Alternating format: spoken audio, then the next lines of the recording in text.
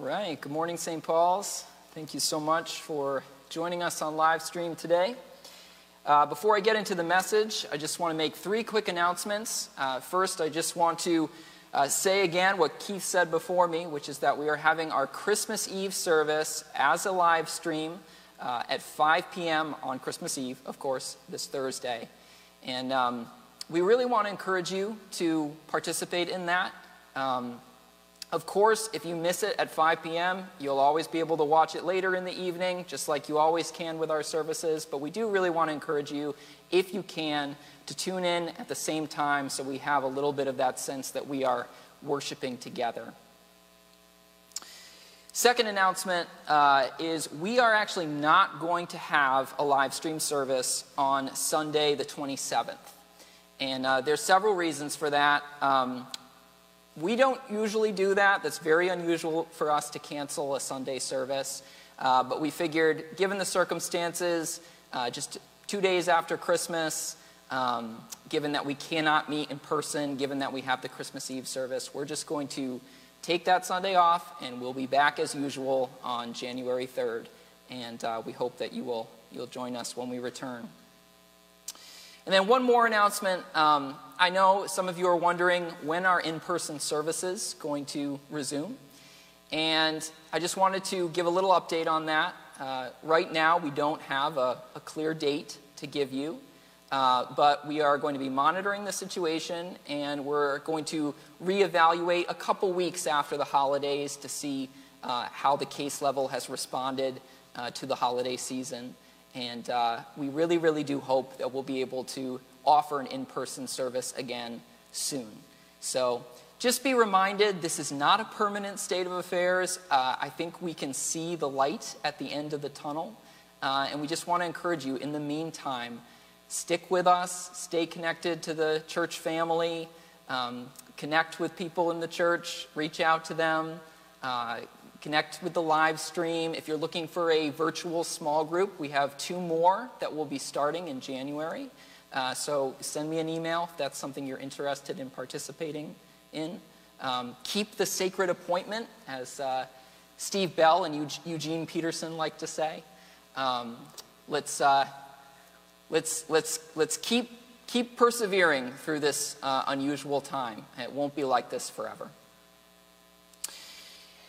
All right, so as Keith already mentioned, we've been in this series called Christmas Conversions, where we're looking at some of the most enduring Christmas movies that have a conversion, a character experiencing a dramatic change in attitude and perspective. And we've been considering how might these stories reflect biblical truth. 2 weeks ago, we did George Bailey's conversion in It's a Wonderful Life. Last week, we did Scrooge's in A Christmas Carol. And this week's conversion is The Grinch. You're a mean one, Mr. Grinch. I think Steve's going to play that later, right? Yeah, totally. He didn't want to touch that with a 39.5-foot pole. So, How the Grinch Stole Christmas was first published by Dr. Seuss in 1957. And then, I believe it was 9 years later, 1966, an animated version came out, which is considered the classic version now. There have been a few more film adaptations, more recent ones since then, but the one that I really am going to have in mind today is the 1966 animated classic version. Now, I imagine most of you know the story, but just in case, I am going to do a quick recap. I think this one's a little easier to summarize than the last 2 movies. The Grinch is a hermit. He lives in isolation except for his poor dog, Max. And down in the valley live the Whos. And every Who in Whoville loves Christmas a lot, but the Grinch, who lived just north of Whoville, does not. And every year, the Whos give each other gifts, and they set up decorations, and they have a big feast of roast beast, and they gather together, and they sing Christmas songs, and the Grinch looks down on it from his place on the mountain, and he hates it. And he hates it so much that he decides to put a stop to it. So one Christmas Eve, he becomes a reverse Santa Claus. And he gets a red suit together, he puts some antlers on his dog, he rigs a sleigh together, and then he goes down into Whoville and he steals all their presents, all the decorations, all the food, and he leaves nothing. And then he returns to the top of the mountain and he waits. And he says, "They're just waking up, I know what they'll do. Their mouths will hang open a minute or two, and then the Whos down in Whoville will all cry, boo-hoo." So cold. But as the Grinch waits, he starts to hear a sound rising over the snow. It starts off low, but then starts to grow. And the book says, "The sound wasn't sad. Why, this sound sounded merry. It couldn't be so, but it was merry, very. He stared down at Whoville. The Grinch popped his eyes. Then he shook. What he saw was a shocking surprise. Every Who down in Whoville, the tall and the small, was singing without any presents at all." And the Grinch is very puzzled by this. In fact, he's so puzzled that he thinks about it for 3 whole hours until his head gets sore. And then the Grinch thinks of something he hadn't before. Maybe Christmas, he thought, doesn't come from a store. Maybe Christmas, perhaps, means a little bit more. And with that realization, of course, the Grinch has his conversion moment. His heart grows 3 sizes larger, and then he goes back to Whoville, and he returns all the presents and decorations and food, and then he actually even joins in on the Who's Christmas festivities, and he even carves the roast beast. So, what is behind the Grinch's change in heart? What causes this dramatic conversion? Well, the book is pretty clear that the reason is because the Grinch realizes that Christmas is about more than just stuff. Because he's taken away all the Who's stuff, and yet that hasn't robbed them of their joy, right? And there's something about that realization, that witness of the Who's, that dissolves the Grinch's grinchiness and gets rid of his cynicism and expands his heart. And this actually reminds me of something that Jesus said. Luke 12, verse 15, he says, "Watch out. Be on your guard against all kinds of greed. Life does not consist in an abundance of possessions." Life does not consist in an abundance of possessions. Now, of course, the Grinch assumed that the Who's life consisted in the abundance of their possessions, or at least he assumed that the Who's thought that their life consisted in the abundance of their possessions, because he assumed that if all their stuff was taken, then of course their joy is going to be taken as well.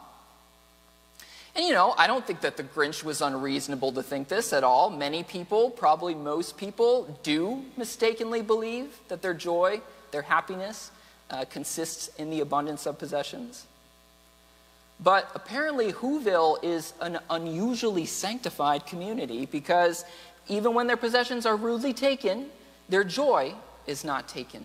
They have a kind of indestructible joy. One of the places in Scripture where I think we see a similar kind of indestructible joy is Acts chapter 16. Paul and Silas, they have just been unjustly thrown in jail simply because they healed a woman of demonic possession. And they have been beaten with rods, they've been stripped naked, they've been severely flogged, they've been placed in a cell with stocks on their feet, chains on their feet. And what do?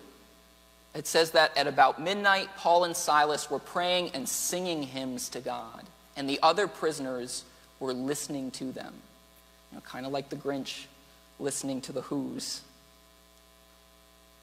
And similar to the story of the Grinch, this story also ends with a conversion. Paul and Silas's jailer ends up coming to faith in Christ, and so does his whole family. When our joy is not dependent on our possessions and even on our circumstances, there's something that is so powerful about that.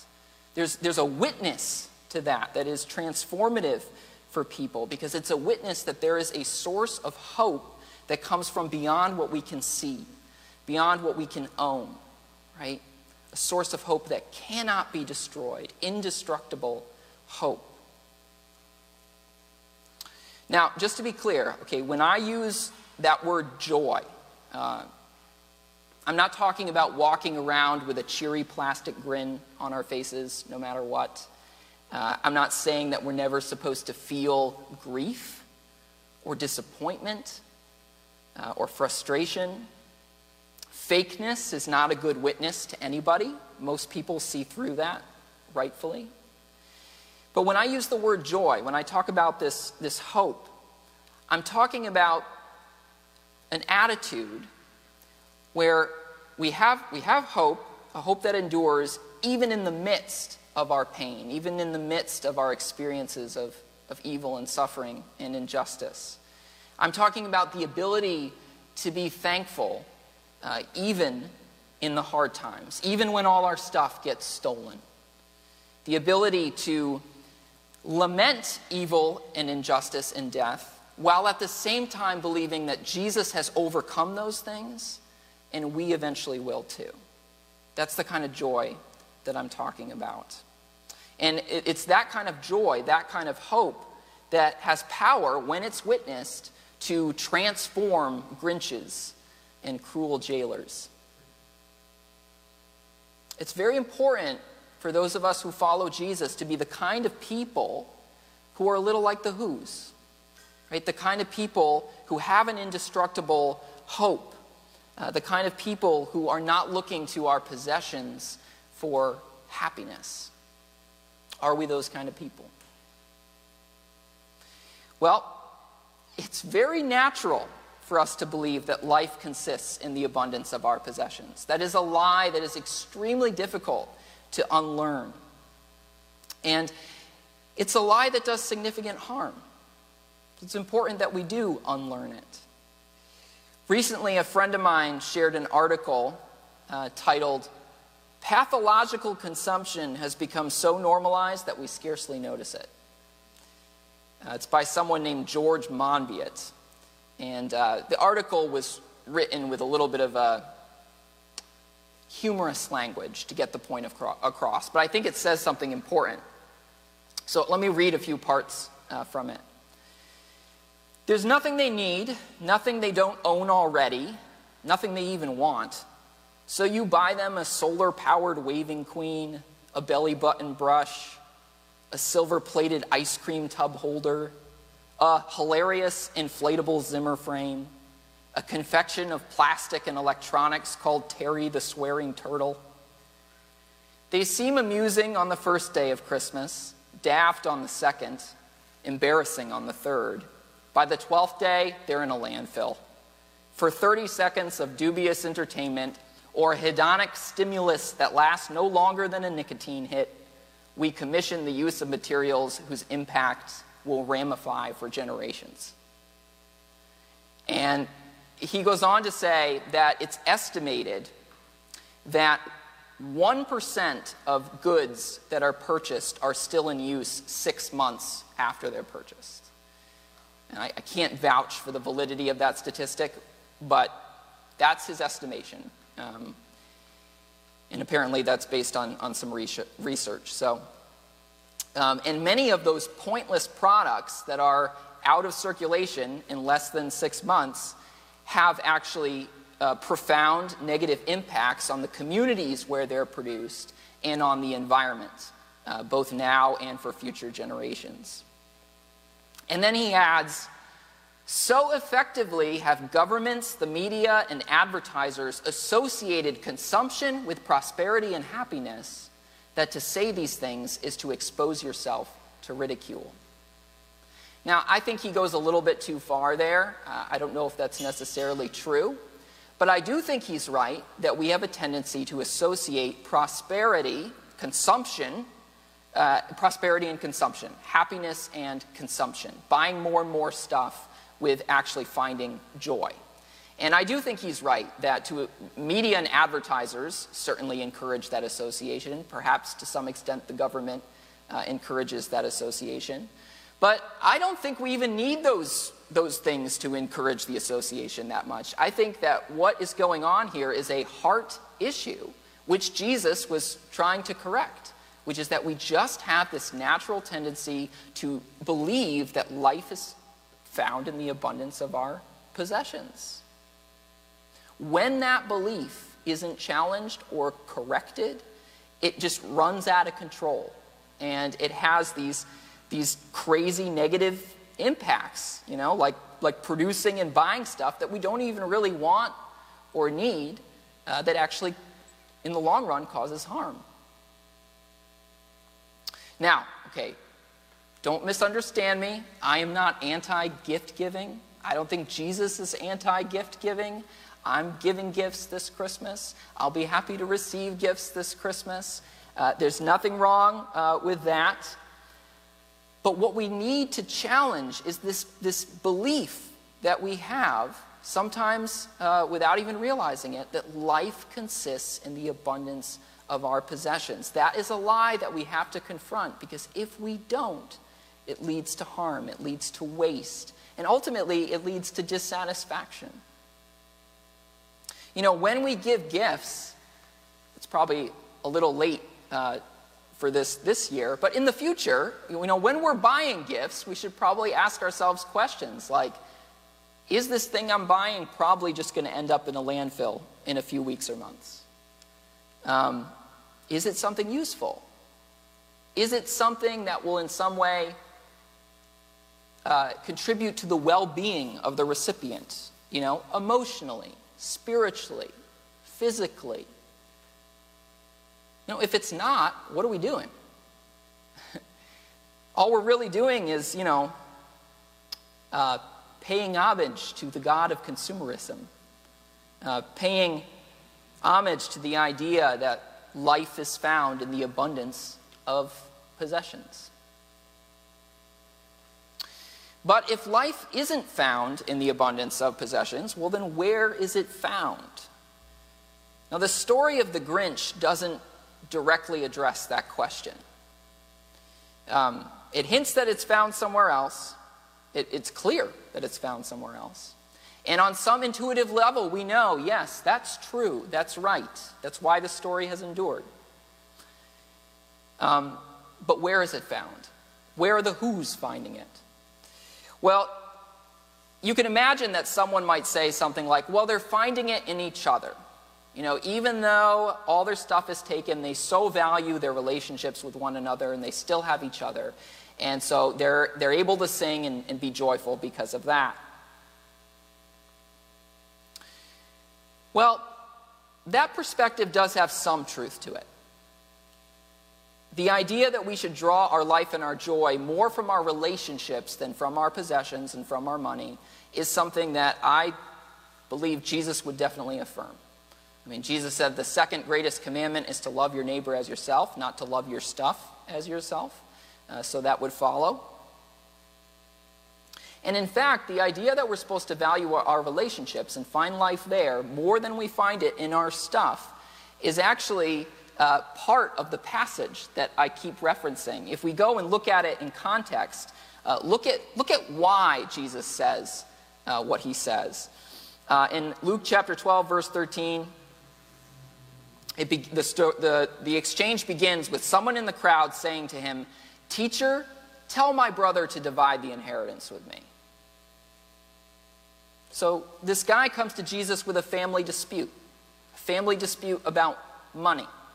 And I'm sure that's something that some of us can relate to. And he wants Jesus to use his authority to rule in his favor. Kind of like a kid going to mom or dad and saying, let my brother give me a turn with the toy. Make him share. Now, I don't know whether this guy was in the right or not. I don't know whether he was entitled to this money. But Jesus does not take a side in the dispute. He says, who appointed me judge or an arbiter between you? Basically, this is not my problem. But instead, he uses this as an opportunity to teach this man something about where his heart should be, right? And that's when he says, watch out, be on your guard against all kinds of greed. Life does not consist in an abundance of possessions. And I think what Jesus is suggesting to this man is that he should value the relationship with his brother more than he values the inheritance, more than he values money and possessions. Throughout history, countless families have divided because of disputes like this. There are families that are not speaking to each other this Christmas because they still have resentment over some dispute that has something to do with money or possessions. And what I hear Jesus saying here is the value of your relationships should be more important to you than money, because life isn't found in possessions. Even if you manage to get that inheritance, that wouldn't be where the life was. Now, that's not to say that if a family member tries to steal the inheritance that it's not appropriate to confront them about that, or to try and do something about that, or to be upset about it. But when we find ourselves in these kinds of conflicts, we have to remember what really is important. We have to remember where the life is really found. And it's not found in stuff. And that means that when we come to these disagreements, we should do it in a way that makes it clear, I value my brother, my sister, my mother, my father, more than money. Given the fact that life is found more in relationships than in money and stuff, maybe the best gift that some of us can give this year is forgiveness. Both to our family members and to ourselves. Something to think about. So it's good to recognize the importance of relationships. But the story of the Grinch hints that the source of the whose joy goes deeper than that. Generally speaking, the source of their joy is Christmas, which apparently is something more than the gifts, more than decorations, more than food, and I think more than even each other. Now, I don't know if Dr. Seuss knows exactly what that something more is, but we should be able to agree with this silly story and say, yes, there is something more to Christmas. And that something is a source of indestructible joy.